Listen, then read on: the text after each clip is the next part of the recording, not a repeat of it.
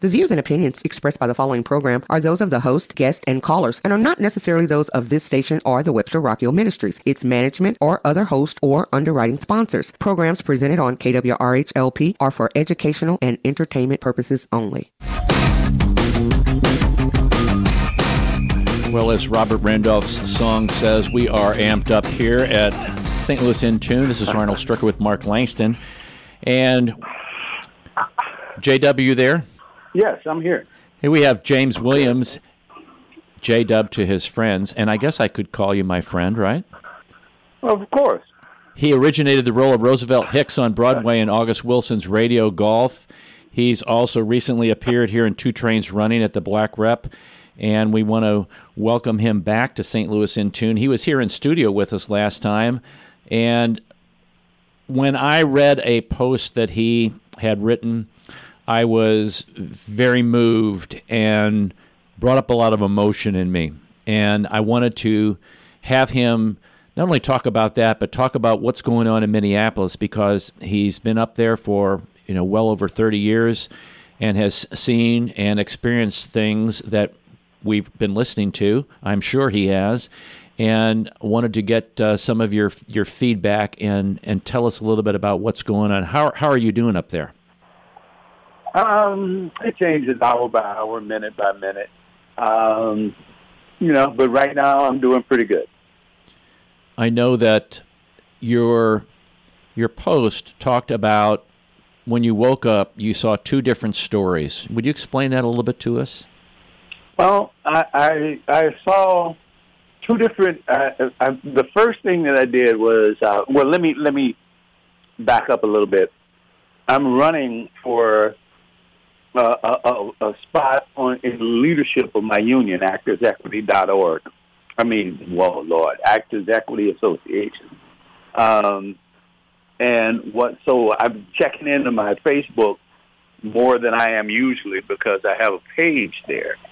And so first thing in the morning, I got up and I went to check the Facebook page to see what kind of reaction I was getting to the stuff that I was putting out for the campaign. And I ran across the Allison Cooper footage. I think that's her name, the woman in Central Park. And it was amazing to me because we know this exists. And when I say we, I mean African-American males know that it exists, and the people who do it know that it exists.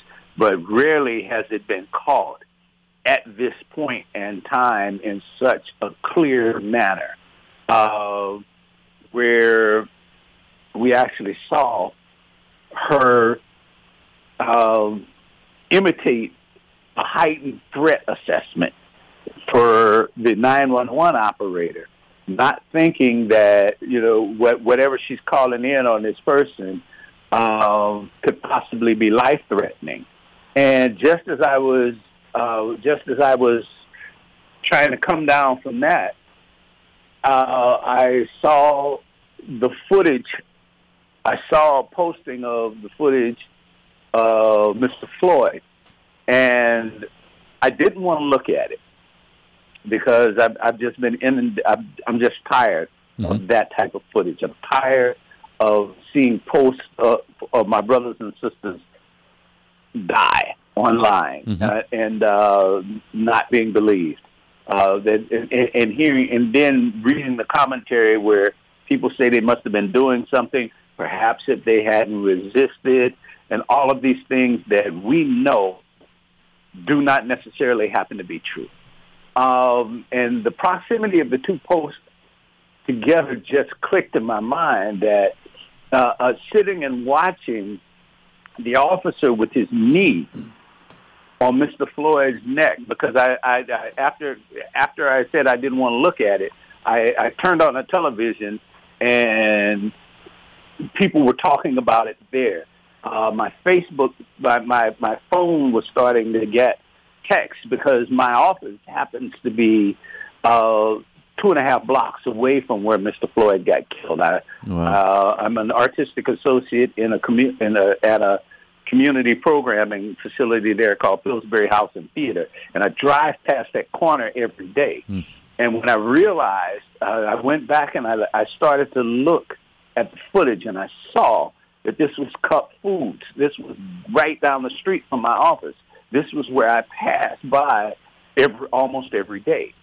And I looked at it, and I saw his face, and I saw him with his hands in his pockets, and the idea that one human being could think so little, and I can't say of another human being because of the way that he was there, it was obvious he was not dealing with another human being. Mm-hmm. He was putting an animal out of his misery, you know, mm-hmm. and if it had actually been an animal, he would have had more compassion, but he had his hands in his pocket with his knee on the man's neck while while Mr. Floyd was pleading for his life. While people on the bus stop waiting for the number 5 bus were pleading for his life. And he cavalierly put his hands in his pocket. At one period of time when it looked like that people were going to take a step and try to do something about it, he reached for his can of pepper spray. And I saw this, and the look on both of their faces, on Ms. Cooper's face, on the officer's face, both of them were so devoid of compassion on the idea of what they were about to do. The thought that, and I recognize that look is, I got you, and I got your life in my hands, you know, and we've all seen it. We've all seen it, you know. When I say we all, I mean, let me be perfectly clear. Most black people have seen it in a different way, space, format. You may be in an office talking to your supervisor about a job where you've been unfairly accused of something, and you see that look of compassion just slip away from their face, and you know that they're looking. It's like, I got you. No matter what you say, no matter what you do, I control your life right now. And to watch that video and to watch him, we all saw Mr. Floyd stop struggling. And then we all saw him stay there for another 2.5 minutes. Then we all saw the ambulance pull up. And when they pulled off the stretcher and they went to take his body and he flipped, we all knew he was dead at that moment. And the system worked like it normally works here, where they came out, they started the false narrative then, talking about he was pronounced on the way to the hospital, like there was some life force left in it. And I knew that my heart wouldn't, and it hasn't still found a safe place yet. You know, it finds different degrees of being comfortable, different degrees of trying to figure out what to do next. But that whole thing was you look and you realize there are moments when I realize that there are white citizens of the United States of America who do not feel that I'm a human being, who still believe in the 3/5 of a man portion of the Constitution. And that's that. I don't get that. As long as we have been moving forward, I don't get how some white people still feel that. It's beyond me. I know it happens. I don't get it either. But it's obvious because you see where this Miss Cooper was responding. All she had to do was put her dog on a leash. All she had to do was step outside of the area that where dogs were not supposed to be in without a leash. Or all she had to do was ignore the man and just go on and do what she was doing. But she decided at that point that I'm going to bring the whole force, the whole weight of American society down on your head. I'm going to call. I'm going to simulate that I'm in danger. I'm going to simulate that I'm afraid for my life because I know that works. And they're going to come. And they're going to come, and you're going to pay, and I don't care. And there was the same look on the officer's face when he was there. Yeah, you're calling for your mama. We all know what it means to call for our mother. We are grown human beings.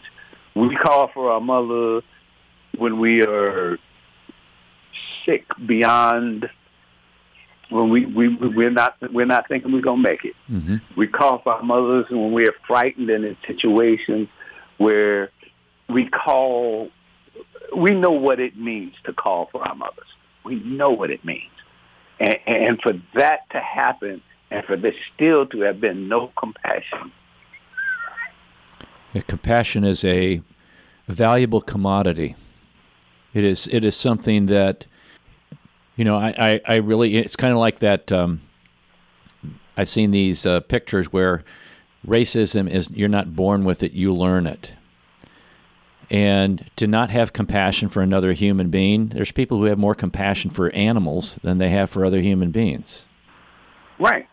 And you say you're not born with it, you learn it. I would say you're not born with it, you're taught it, and you're taught it in you're taught it. To teach someone, I can't even imagine what it is to teach someone that. But then again, it's hard for me to imagine that I've done it. It's how to teach my son how he has to navigate through the world. Where you can't get too comfortable. Yeah, we played. Always have to be aware of where you are. We played in the first hour Anthony Anderson's Blackish, about a minute and a half from the character that he portrays on television, and about how he has to explain to his kids how they have to live, that this is the world that they live in, and how they have to navigate. Mm-hmm. Now, I got to ask you this. Go ahead. Go ahead. That, there's a lot of pain and rage going on. I imagine especially in Minneapolis area.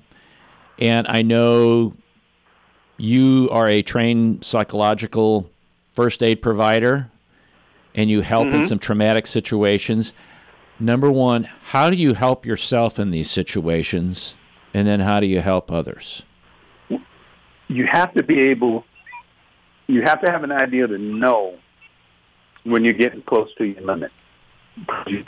It can't be knowing your limit, because by the time you realize you're at your limit, you're probably beyond it. You have to figure out how you can provide yourself. You can hit the pressure valve release. Mm-hmm. Sometimes I find myself at night sitting out on my porch, because I live in a suburb south of the Twin Cities now. Sitting out on my porch, just looking out at the night and being able to, and just breathing and knowing that as bad as this is, my ancestors went through worse. And if they were strong enough to survive it, I'm strong enough to survive what I got to go through. You have conversations. You reach out to people.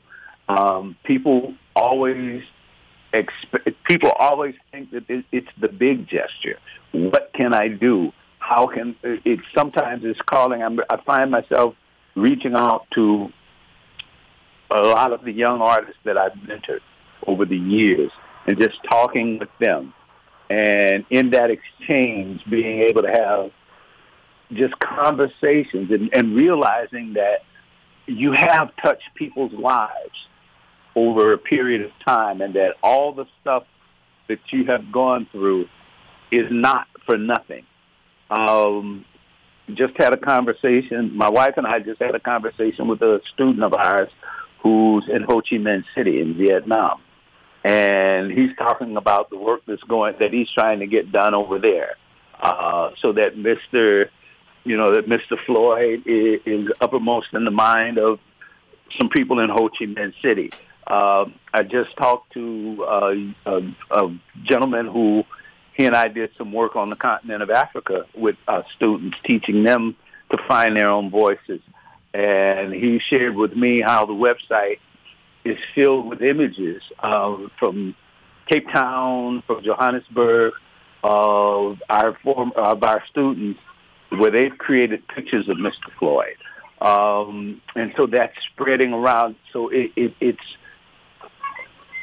a rejuvenation, finding ways to rejuvenate the spirit, and then also reaching out and being very honest with yourself. When you're hurt, it's okay to be hurt. When you're angry, it's okay to be angry. That's what I do for myself. For others, I'm at Pillsbury House. I was there yesterday. I'll be there next week. We have we've put out supplies, water, diapers, food. We're giving out information on where you can go to have conversations, not about looking for solutions, but of course, we have those conversations also, but we're also having conversations, just conversations. How are you feeling right now? How are you doing right now? What is it? How can you be helped? JW, that is such an important aspect. I'm sorry to interrupt like this, but that's okay. I just find people don't even ask people, how are you? How have you been? And even people in authority that to come up to someone and just say, hey, how was your day? What's going on? People want to be recognized. They want to be noticed. And so many times people just don't even reach out. We're human. We love that human touch. We love that human interaction. And I just think I applaud you for what you're saying, because I think it means so much, and I think many times it's just people don't realize how important that is to the scenario of life. Yeah, and there are little strategies like it's this is going to sound very simple, but when you're tense, you can sit and hum. If you stop and think, when you were a child and you were upset, whoever picked you up would pick you up and rock you and hum, because there's something about that vibration that relieves stress, that makes the body want to calm down. My teacher, the person who trained me, Resma Menachem, had talked about there was a reason why when slaves were sold, the population, the slave population would line up, and when the slaves were being sent away from where they were born, the plantations where they were born, they would line up and hum as they were leaving as a group. And when the new slaves came, they would do the same thing and hum to try to calm them down, to let them know that we are here. As much as we can be here for you, we are here. And those are the things we have to let each other know, that we are here. I've been in Zoom conversations with more than one artist, or there's a group of 70 artists that are trying to figure out what to do. There's also, I've been on one-on-one conversations with people where we sit and we cry. We have conversations where we say, we don't want to try to figure out a solution right now. We don't want to try to figure out. We just need to share. We want to be able to share and not get caught up in if we're correctly using the terminology, or all this. We just want to know. We just want to share. I'm not okay. I'm not okay. This is not business as usual. We don't know what usual is going to look like, especially when you stop and you turn and you look. And we're still in the midst of a pandemic. I've had to be very aware of that. It's like, no, as much as I want to be at the major rallies that have been going on, I'm 66 years old, and I have chronic bronchitis. I cannot be in that group. I cannot be in that group. So you have to find the simple things. Well, I'm glad you have an outlet to do that. Because my concern comes from when people don't have that group of friends or neighbors or people that they feel that they can just open up to. Family, friends, and it doesn't have to be a large. If you know one person that you can have a real conversation with, and a lot of it's just listening, right? Yes, that's what I was going to say. If you can do it, or if you got someone that you can do a trade-off with, it's like, okay, I'm going to let you talk. You talk to me for 15 minutes straight, and then I'm going to talk to you for 15 minutes straight. I can't tell you how many times my wife has yelled at me and said, "Will you just listen to me? I don't want you to say anything. There you go. Just listen to me." And it makes a difference, too. J-Dubs, can you stay over the break? We're going to take a break. Can you stay on for a few more minutes? Sure. Okay, we'll be right back. This is Arnold Stricker with Mark Langston of St. Louis in Tune. You're listening to KWRH 92.9 FM, your community radio station in Webster Groves, Missouri.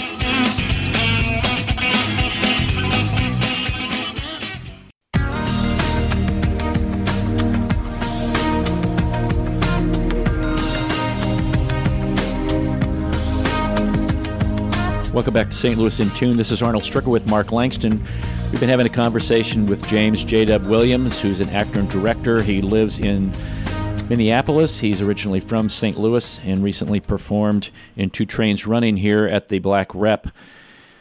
In looking back on some of the things that you've said, having compassion, talking to someone, listening, it gets down to where you're all of the frills of life need to be laid down at the side, and you get down to the core of what life is really about and where people really are and some of the struggles that they have, some of the good things, some of the celebrations that can happen, and then some of the things that cause us to sober us back into a reality of what life is all about. That it's very quick when you look on this in the scheme of things about how long you're here and what kind of impact you're going to make.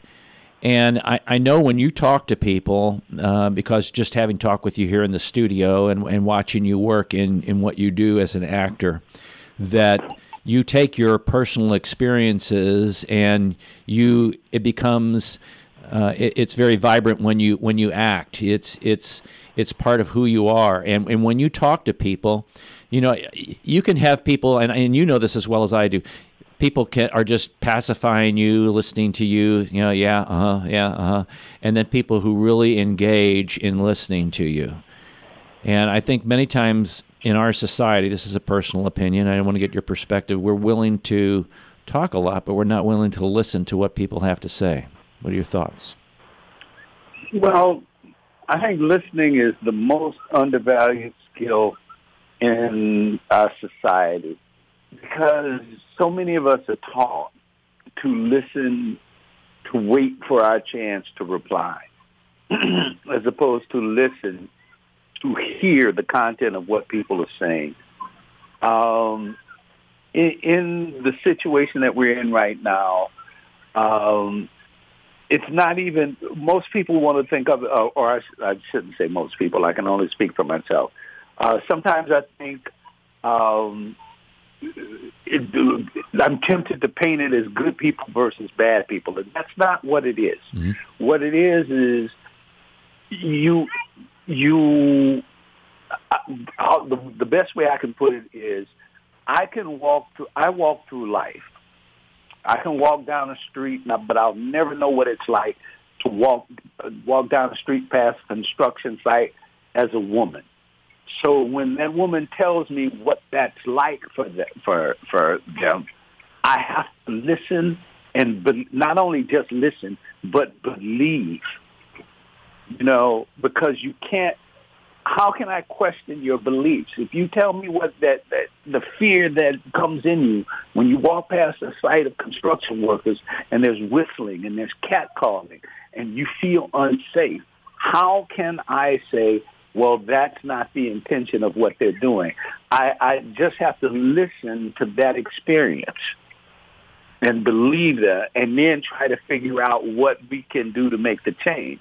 That's what's happened in our communities. It's you guys lived it. You were there for Michael Brown. You're there for and you know what those conversations are like, where people come in and one side has to be right and one side has to be wrong. And it's not that's not the basis of the conversation. The basis is, for me, it's we are all Americans. Therefore, there's an American right, a value that we call where we should feel safe. If someone does not feel safe when the police pulls up, when you get pulled over, if you do not feel safe, we need to do something about that. I've been pulled over with my family in the car, driving a car that the policeman asked me. The first question was, whose car is this? And it's like, excuse me? You just ran my plate. You know what this is. And I'm not talking about a fancy car. I'm talking about at that time, if you can remember, it was a Chevy Citation, which by no means was a showy car. Took my license, took my insurance, took them back to the car, read them, ran them, found out I had nothing wrong and no warrants. And he took my license and my insurance card and threw them in my face in front of my family. Not cavalierly, not as a mistake, but purposely took the time to throw my information in my face. My wife is sitting next to me, and my kids are in the back seat. Oh. What does that teach my children about me, about him, about themselves, how they fit in this, in how they're supposed to fit in the American society? How can I explain to them that the police appear to help you feel safe? I don't think it happens. You can't. It's very hard. You and then they go to school and they're called the policemen are your friend. Right. And your personal experience is not the same. Right. We live and I think I'm praying that this time we are believed, because I think what makes this time, this particular incident be different is it's obvious there was no resistance involved.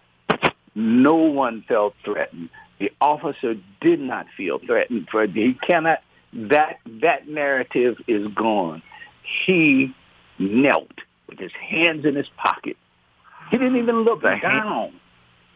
He didn't even look down.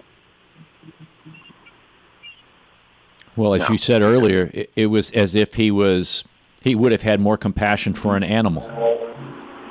Oh, right. You break my heart. It just breaks my heart. They teach you as a hunter, if your first shot doesn't work, you put the animal out of its misery. Right. It's it's compassion. It's showing compassion to the animal to make it be a quick kill.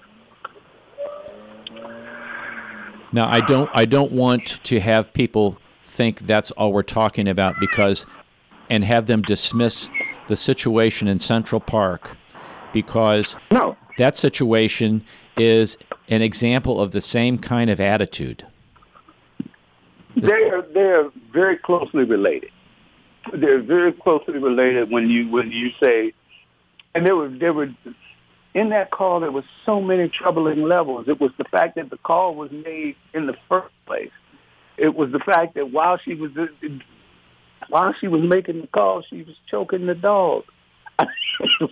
It was so much stuff and now I'm going to heighten. I know what it takes. I'm going to act like I'm going to act like I'm terrified. The only thing she didn't do was start crying. Do you think, and she was the one who was in violation of any kind of ordinance. He was just doing in the first place. just being in the park, being a bird watcher. Right. But the gentleman in Georgia was just jogging. Exactly. The young lady in Louisville was in her bed asleep. Yes. The gentleman in Houston, or I believe it was in Dallas, was in his house watching television. What more? How much more? There's this list of things going around that it's like, amen. Being black. Amen. Wow. You can't imagine. You have worked your butt off to become a student at Yale University. You have worked your butt off to keep up, and you're tired, and you're sleeping in a public area in your dorm room, and you're awakened by the police because someone says you ain't supposed to be there, and they don't look at your ID.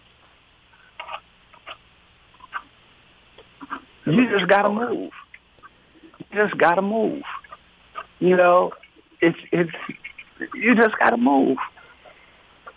We'll straighten this out later. It happens too much. It happens too often for there not to be a factor of it. And I think about my youth. One of the things that in the course of this conversation, and Arnold, let me thank you for giving me this opportunity. I know this is not the most nuanced conversation that you've had. I know that this is I understand that it's a lot of it is stream of consciousness, but I think about now, and I just thought about it now, and I realized the nature of my mother's fear when I told her I wanted to go to school in Minnesota. And she said, "Why Minnesota?" And I said, "Well, I don't know. I want to get away from home." But that's a whole different set of conversations. And one of the things that she was worried about was that when you think of Minnesota, now you think of Prince. But at that period of time in '72, when you said to go to Minnesota, you didn't know anybody black. Black images didn't come in your mind. And she was like, "But that's so far away. Why do you want to go there?" And how much courage it must have taken her to let her baby son get on a plane and go to this place that she didn't know anything about. And she couldn't protect me. I remember when you told that story. Yeah, and I'm thankful for that. I'm thankful that she allowed that to happen, And I realize I've been all over the map, but that's kind of the situation. You ask how I am, that's how I am. I'm all over the map. Well, and the fact that you're all over the map has given people a whole lot of things to listen to and think about, because the things that you said right after you came on at noon, after the break, have been spot on. Who am I, or who is anybody else to tell somebody else what their feelings are or how they should be feeling? And the situation you described, being in the car, and this guy obviously thinks that you can't afford to have a car, or you shouldn't have a car, or whatever he's thinking, because his actions portrayed exactly what that was. And then explaining to your kids, I can't imagine, because I know what you would probably have wanted to do. I know what I would have wanted to do, but that's not productive either. That would just cause more chaos. And yet the value of somebody's respect and self-worth is what we're talking about here. I really appreciate you wanting to come on and talk, whether you were all over the map or what. I don't consider it all over the map. I consider it you were I was just letting you talk, and that's kind of what we had arranged. I appreciate that, because there was an affinity between us when we did the first interview. Mm-hmm. And I'm just glad that you reached out. I am well. My community is getting well. It's different this time. It feels like it may be different this time. It does feel different, JW, and I hope it's for real. I really hope it's for real, but it does feel different. So many things. The video, seeing it. I was floored when I saw the second video when they came around the car, and there were 4 officers there, and no one said stop, and then him calling for his mother. That was I'm sick over it all. But I hope that this is the time that it changes, JW. I just pray every day. And know that I'm there with you in prayers for the same thing. Because we can't take much more of this. Oh, no. How do you sit there and let someone, you're a peace officer, and I don't want to judge. I don't want to be the judge. But how do you let someone do that? And you just say, hold it, stop. It's not in my Constitution. I could never. I don't care who you are, what the situation is. It's clear that he was having difficulties. I don't know. That's why everyone's outraged. But you said something that's interesting because it's of our generation. When we grew up, policemen were considered peace officers. And I watched a little thing today, Hassan Minhaj talking about the training that cops get, where they're doing this thing now called warrior training, where all the terminology is based in warfare. It's based in making a split-second decision, staying on the offensive, and worrying about the consequences later. And that's the new model of, they're no longer police officers. They're no longer peace officers. They're turning into occupying forces. And JW makes such a great point, because I think we are, I don't know how to say it, weaponizing our police departments more than ever. The money they pour into the tanks and all that stuff that they could be using in so many other areas. Yeah, it's just right. It's crazy. And you're giving everybody all these toys to play with, teaching them to use force first, and ask questions later, or deal with it's that thing. It's better to ask for forgiveness than for permission. Mm-hmm. Right. Whenever I heard people say that, I would always think, well, that's an excuse for you not being responsible and you not knowing how to do your job. That's when I in my previous life, that's what I thought when people would say that to me. And it's funny because I was in a leadership program where that was part of the thing that was being taught, and I was echoing it for a while until I thought about it, and it's like, well, wait a minute. That means it's led to this whole thing of like Drew Brees the other day. I'm going to make this statement without thinking about it, right? Because the camera is in front of my mouth. Yes, kneeling and protesting the flag, and it's so people are apologizing left and right about things that they've been saying.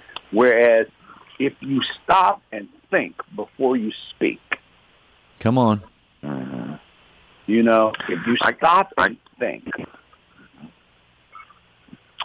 My young son has been a supporter of Kaepernick's since day one. And he is always, I kind of look at him and he says, Dad, he has every right to do whatever he wants whenever he wants. Right. And you were so right, Michael. I think someone said, when do I protest then? You tell me when. When do I protest? Right. I can protest anytime I want, wherever I want. I'm an American. They fought Martin for me was to peaceful, be able to and do that. Martin was peaceful. That wasn't the right way. No. You know, we gotta figure out what it means to be an American, and I'm trying to stay apolitical on this because you're doing well. There's so much at stake right now. You know, it's so much so that the idea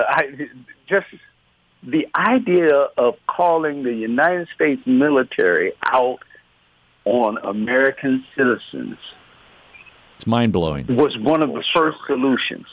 Was one of the first. This is what you need to dominate. You need to dominate your citizenry. No.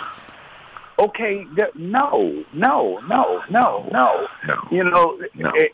And I look at it and I go, you know, so much stuff has happened in 2020 that we forgot that we started out the year impeaching the president.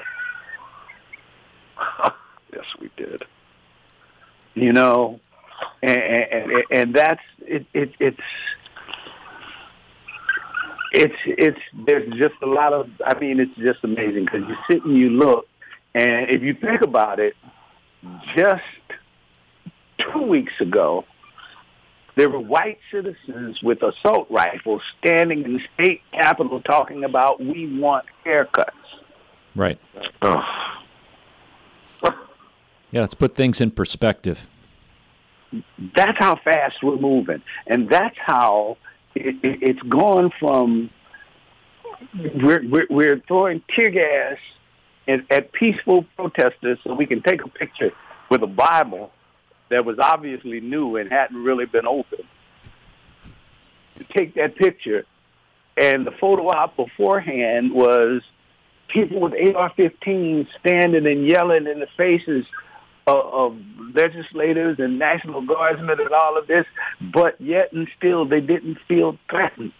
There was no tear gas to break those crowds up. You know, one of the things that I hope you're right on is that this is a different time.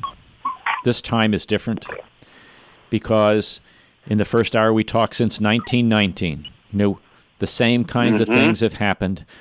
The reports have happened. They've talked about employment, housing, education, social welfare system. I added transportation, and they've been thrown on the shelf. And it's like in any disaster. When do you prepare for a disaster? When there isn't one. When do you prepare for crises or emergencies? When there isn't one. Because when you're in the middle of it, it's too late. It's too late.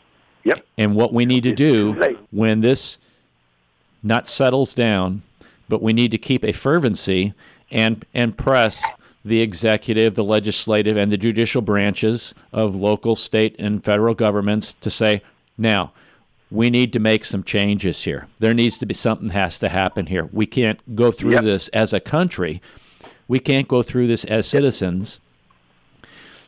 Our black brothers and sisters cannot go through this continually and see this stuff happen and have it incurred on them. And if we can't continue to let the police police the police. That's correct. No, we can't continue to do that. We can't continue to do that. Nowhere else is that considered a possibility. You know, I will tell you when I'm doing wrong. I will tell you when this is our policy. I will tell you when it was against our policy. That sheer statement makes no sense. But you're right, there's so much because this has gone on in one form or another as long as there's been a country. And it's time that it stops. And folks, let it stop with us. Let's clean up. Let's begin to clean up the mess. Let's stop the train, and let's put the train back on the right tracks, and let's move forward in a better way. We've been talking to James Williams, who's an actor and director. He lives in Minneapolis, and J-Dub, I appreciate you coming on today. We're coming to the end of the program, and I wanted to express my my heartfelt love for you, and you take care. You too, and I love you back. Jada.